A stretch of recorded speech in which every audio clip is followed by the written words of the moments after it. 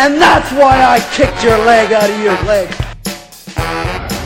You will rest in peace.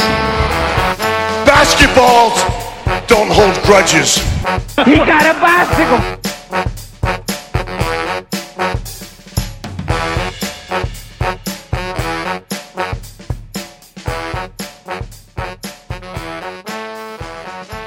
Hello, and welcome to the Wrestle Cube. Now, normally that would be where Daniel comes in and says something hilarious, like the cube in the way that he does, which is always amazing, and adds significantly more to this than my slightly dry style. But it's just me, Tom Mimner, here today, with a little mini update, I suppose, on what's happening with the Wrestle Cube, where we are with everything, and what to expect in the near future with our future plans. So, we started the King of Cube / G1 Cube Max, Wrestle Cubedom, various other names, trophy tournament plans kind of sort of 6 weeks or so ago. We've done the draw, we've got the brackets already. Daniel's working on some fantastic stuff for social media involving that, which hopefully you'll see over the next few weeks, and it's absolutely fantastic. But in a small complication, I had some... my personal life has got a little bit more complicated because we had a second child recently, which has been wonderful. But it has eaten into quite a lot of my time, as you might imagine, and quite rightly so, as I'm sure you'll agree. But it's kind of that and scheduling issues have sort of set us back a little bit in terms of getting going with this, really. Just because myself and Daniel have been on different sort of schedules recently. Mostly myself, to be perfectly honest. However, we are starting to get back on schedule, and we had planned to record this week. In fact, we did try and record the first round matchup between Eddie Guerrero and Kazuchika Okada. And we had a wonderful conversation for about an hour, which we recorded. And then due to a technical flub on my part, which is 100% my fault, we ended up with nothing. So it was a waste of an hour or so. Even though we had a lovely chat, you'll never hear it, unfortunately. As Daniel quite rightly pointed out, it is something of a rite of passage for any podcast to have that happen to them. It does, and, so be it. But, yeah, not an ideal situation for anyone involved. So, yeah, we will be recording again in a few days' time, and we're going to tweak what we had done slightly. We're trying to think of it as something of a rehearsal. But to save a bit of time with that, I just wanted to give you a heads up as to, kind of where we've been, what's going on, why things have been a bit quiet, and that we are very much working on more stuff to come in the next few weeks. So you can certainly expect more podcasts over the next few weeks and month as we work our way through the 16-man tournament, which may or may not feature Robocop. Long story. You'll hear about it, I'm sure. But yeah, we're certainly doing our best to try and provide you with a really fun podcast, and hopefully you'll get the word out there and help us spread this to more people. I think one of the things I suppose I should really talk about, I guess, while I've got you here, is just what kind of since our last podcast, what's been going on. Obviously, WWE have launched the Thunderdome concept, which has been bizarre, brilliant, awful, a significant improvement on the Performance Center, and all of the above. Yeah, it's a weird concept, and I appreciate that the WWE are doing everything they can in the circumstances to attempt to provide something. Now, it's not a lot, and obviously for them, production costs have been way down in recent months, and they've probably saved a shed load of money, despite the fact they then let go a load of people during a pandemic. But that's another thing for another day, and this is not the right podcast for that, as there are more hard-hitting and well-informed podcasts out there who could probably offer something a bit better on that front, and they're not hard to find. Post Wrestling did a great look back at all that, and there are certainly plenty of places around where you can get that information. But yeah, I just wanted to give my thoughts on it, I suppose. I like the concept, I think, and it's about as well executed as they could have done.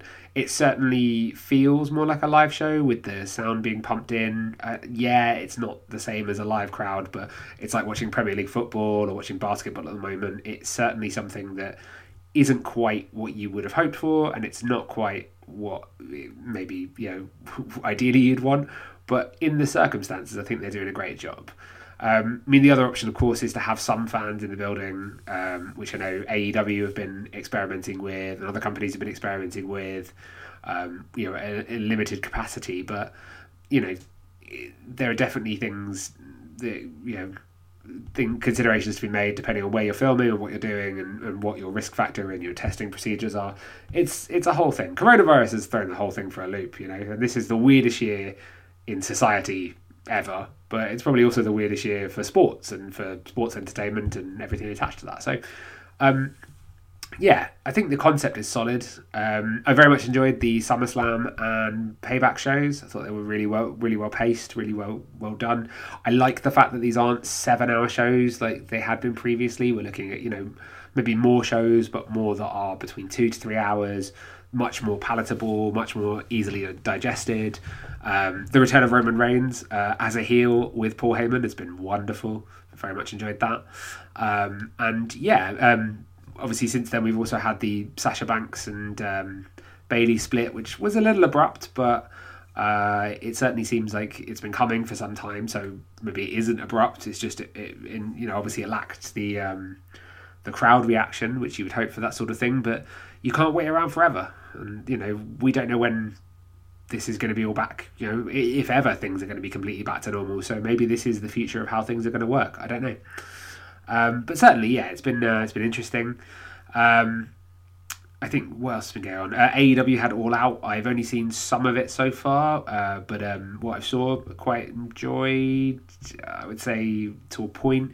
The Matt Hardy stuff is obviously pretty messed up, and there's lessons that need to be learned there by the company in terms of actually looking after their talent a bit better. I don't care if a wrestler says, "Well, I'm okay," after you've had a fall, which there's no way in hell you didn't have a concussion for. There is no way you should be continuing, even if you say you're okay, and that match had never been restarted. It's not great. But by the same token, there were other problems with the show. I'm not sure the Orange Cassidy, Chris Jericho stuff worked as well as I'd hoped it would. But again, I think the lack of an audience does, or a full capacity crowd certainly makes that a problem. But everything else was reasonably good. I feel sorry for poor Matt Sydal, but I'm sure he'll rebound from this. Take it on the chin. That's yay. It's weird talking just to myself. It's much easier to do this with Daniel on the other side. That was fine. Obviously, New Japan have announced their G1 blocks. That's going to be happening in October, as pretty much as planned, because they'd always planned to push it back because of the Tokyo Olympics in the summer, and obviously they don't want to clash with that, and it's a lot cooler in Japan in October as opposed to August, so that's great. I think obviously the inclusion of Will Ospreay for obvious reasons has raised a few eyebrows, given everything that happened out with the speaking out stuff. Again, I'm not best positioned to talk about it. There are plenty of other people who have gone into much more detail. I could certainly see there being some backlash if he gets to the further ends of this, probably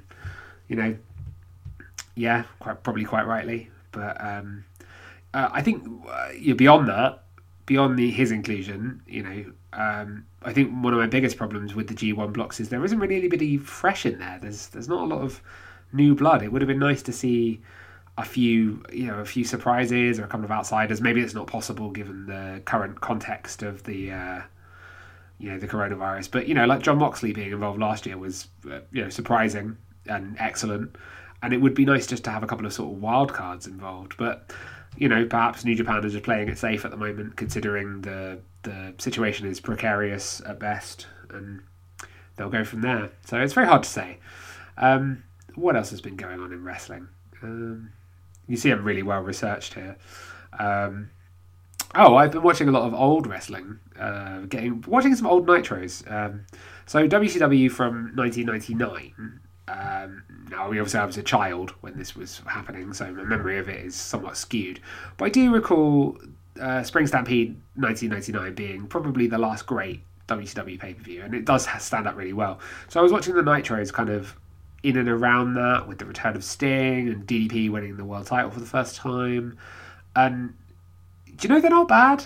Like, I know WWE was running away, well, then WWF was running away in the ratings, and, you know, WCW was throwing a lot of stuff against the wall at this point. It's still not bad. You can see the wheels are starting to come off, but we're not quite there yet. We will be by the autumn of 99. It's really incredible, but it's not actually too bad. Like, the shows are reasonably good, and there's still a lot of star power there, and it makes it even more mad to think that this is a company that would be, you know, within a year and a half wouldn't exist because it was so badly mismanaged. It's crazy. Like, you know, on the one show, the day after Spring Stampede, they had you had Sting versus Ric Flair. You had Scott Steiner versus DDP. You had promos from Kevin Nash. You know, Goldberg's on the show. They're still teasing Goldberg and Bret Hart, which obviously didn't happen because, you know, we're a month out at that stage from the very, very tragic passing of Owen Hart. But it's a whole thing. Like, it's a really... these shows are much better than I think they probably had any right to be. And they're probably not as much maligned as they probably were based on the quality of the shows. It's just in comparison, because obviously Raw was the hottest thing in the world at that point. But... sometimes it's worth going back and re-examining for yourself. And obviously, if you are a network subscriber, which, you know, some people aren't, based on moral things or the rest of it, and again, I understand all of that. I tried to steer clear too much of the politics and stuff with wrestling. Not because it's not important, God, it is, but because if I was to take a moral political stance on, you know, every aspect of wrestling, I don't think I'd watch it anymore, because there's so much, like, carny, shady stuff from over the years that would colour something that's been a big part of my life since I was a kid. So, you know, it's not an ideal situation, I appreciate, but I do probably try and zip out of some of that stuff. But yeah, just a point to say, I think WCW in early 1999 was still doing some really good work. What I will say is they changed their entrance music, the TV theme music for Nitro to one of the something just awful. It was really bad. Like, it's just, it feels a little bit like jungle music, but like not good jungle. Like, so when jungle was really good, like, it's like they've taken the worst parts of that and made it into something a bit crap. Like, I couldn't even describe what else it is, because it's not. It's just noise. It's just noise. So not ideal. The new logo is horrendous. Like, they just really missed the mark with it, and I wonder if that's the start of the downfall. Towards, you know, whereas they went overproduced almost, whereas WWE had gone to the kind of attitude style. It was all a bit sketchy in places. It was produced, and, you know, the production values are wonderful, but there was still an element of certain parts of it being kind of still a bit rough around the edges, and still felt a bit, you know, exciting and dangerous in the way that Nitro did a few years prior. And I guess they maybe overproduced Nitro at that point. Anyway, listen, I've gone off on a bit of a tangent here. This was just a mini episode to give you a bit of an update on what's happening with everything going on with us. A bit of an update on kind of where we are as far as the podcast goes. So the next thing you can expect is the first round matchup between Kazuchika Okada and Eddie Guerrero. We'll be looking back at Eddie Guerrero versus Rey Mysterio from Halloween Havoc 1997. Eddie Guerrero versus Brock Lesnar from No Way Out 2004. We will be looking at Kazuchika Okada versus Kenny Omega from Wrestle Kingdom 11. And also Okada versus Kota Ibushi from Wrestle Kingdom 14 earlier this year. So quite a wide variety for both men. And the idea is we have a set criteria of 5. Once we've discussed the matches and the strengths and weaknesses of both guys, based on that sort of sample size as a kind of catalyst for discussion, we'll then hopefully have a little bit of a chat about the kind of 5 different categories we're using. I don't have them to hand currently, but they will be a way of discussing what we think, these guys are their standing is. And each category, they will be given a mark out of 5. And provided there is a clear winner, that winner will advance to the next round. If it's a draw, I don't know what we're going to do yet. I think we'll probably introduce an extra category if that happens, of some kind of to kind of face them off, which will probably be some sort of wild card that we think up on the day, because that's what we do.